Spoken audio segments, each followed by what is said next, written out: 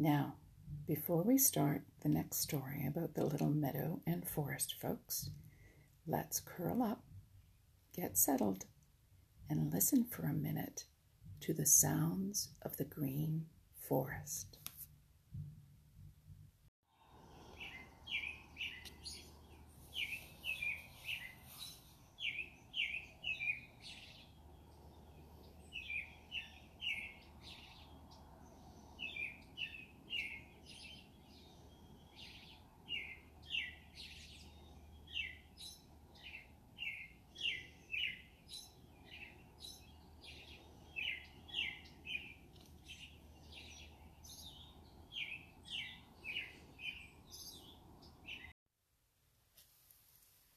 Hi, I'm back again to read you another story. It's another story by Thornton W. Burgess, and this story is called Johnny Chuck Finds a Use for His Back Door. Johnny Chuck sat in his doorway looking over the green meadows. He felt very fine. He had had a good breakfast in the sweet clover patch. He had had a good nap on his own doorway. By and by he saw the merry little breezes of Old Mother West Wind hurrying in his direction. They seemed in a great hurry. They didn't stop to kiss the buttercups or tease the daisies. Johnny pricked up his small ears and watched them hurry up the hill. "Good morning, Johnny Chuck," panted the first merry little breeze to reach him. "Have you heard the news?" "What news?" asked Johnny Chuck. "The news about Old Mother Chuck," replied the merry little breezes. Johnny shook his head. "No," said he. "What is it?" The merry little breezes grew very, very sober. "It is bad news," they replied. "What is it? Tell me quick," begged Johnny. Just then Reddy Fox came hopping and skipping down the Lone Little Path. "Hi, Johnny Chuck. Have you heard the news?" "No," said Johnny Chuck. "Do tell me quick." Reddy Fox grinned maliciously, for Reddy likes to torment others. "It's about old Mrs. Chuck," said Reddy.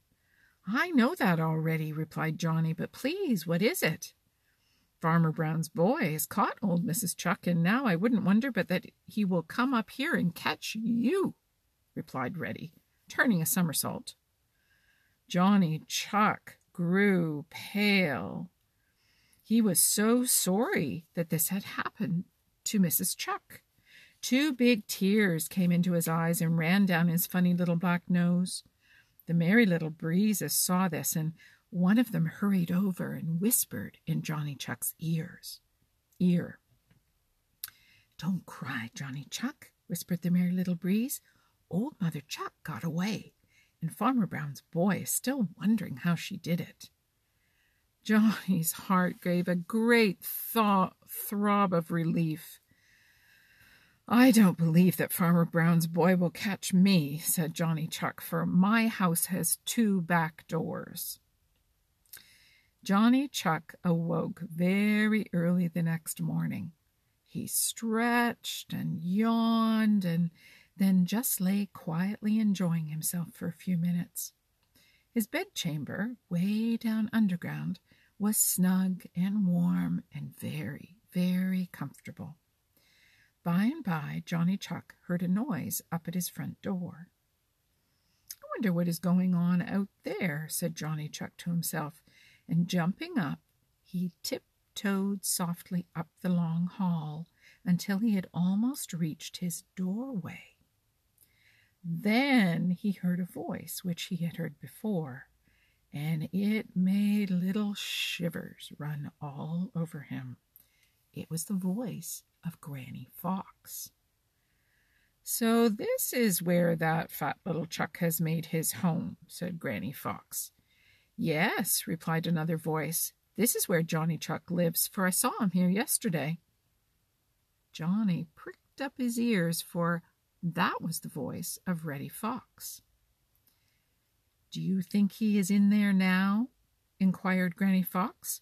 "I am sure of it," replied Reddy, "for I have been watching ever since jolly round red Mr. Sun threw his nightcap off this morning, and Johnny Chuck has not put his nose out yet." Good, said Granny Fox. I think Fat Chuck will taste good for breakfast. Johnny felt the cold shivers run over him again as he heard Granny Fox and Reddy Fox smack their lips. Then Granny Fox spoke again. You lie down behind that bunch of grass over there, Reddy, and I will lie down behind the old apple tree. When he comes out, you just jump into his doorway, and I will catch him before he can say Jack Robinson. Johnny waited and listened, but all was as still could be. Then Johnny Chuck tiptoed back down the hall to his bedroom and sat down to think. He felt sure that Granny Fox and Reddy were waiting for him, just as he had heard them plan. However am I going to know when they leave? Said Johnny Chuck to himself. Then he remembered the back doors which he had taken such care to make, and which Peter Rabbit had laughed at him for taking the trouble to make. He had hidden one so cunningly in the long grass, and had so carefully removed all sand from around it, that he felt quite sure that no one had found it. Very softly Johnny Chuck crept along the long back passageway. Very, very cautiously he stuck his little black nose out the doorway and sniffed. Yes, he could smell foxes, but he knew they were not at his back door. Little by little he crept out until he could peep through the grass. There lay Reddy Fox behind a big clump of grass, his eyes fixed on Johnny Chuck's front door. And there behind the apple tree lay Granny Fox, taking her ease, but all ready to jump when Reddy should give the word. Johnny Chuck almost giggled out loud as he saw how eagerly Reddy Fox was watching for him. Then Johnny Chuck had an idea that made him giggle harder. His black eyes snapped, and he chuckled to himself. Pretty soon along came Bumble the Bee, looking for honey. He came bustling and humming through the tall grass and settled on a dandelion right on the doorstep of Johnny Chuck's back door. "Good morning," grumbled Bumblebee. Johnny put a hand on his lips and beckoned Bumble to come inside. Now, Bumble the Bee is a rough fellow, but he is a good fellow when you get to know him. Johnny Chuck had many times told him of places where the flowers grew thick and sweet, so when Johnny beckoned to him, Bumble came at once. "Will you do something for me, Bumble?" whispered Johnny Chuck. "Of course I will," replied Bumble in his gruff voice. "What is it?"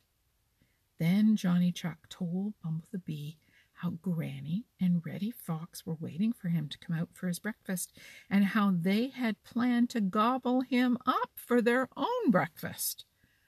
Bumble the Bee was very indignant. "What do you want me to do, Johnny Chuck?" he asked. "If I can help you, just tell me how." Johnny whispered something to Bumble the Bee, and Bumble laughed right out loud. Then he buzzed up out of the doorway, and Johnny crept up to watch.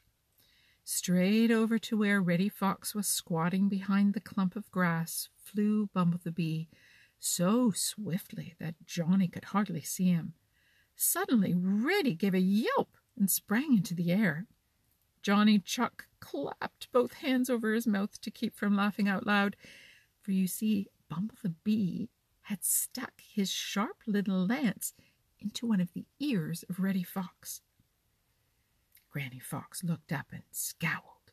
"Keep still," she whispered. Just then Reddy yelped louder than before, for Bumble had stung him in the other ear. "What's the matter?" snapped Granny Fox. "I don't know," cried Reddy Fox, hanging on to both ears. "You are—" began Granny Fox, but Johnny Chuck never knew what she was going to say Reddy Fox was, for you see, just then Bumble the Bee thrust his sharp little lance into one of her ears, and before she could turn around, he'd done the same thing to the other ear. Granny Fox didn't wait for any more. She started off as fast as she could go, with Reddy Fox after her, and every few steps they rubbed their ears and shook their heads as if they thought they could shake out the pain.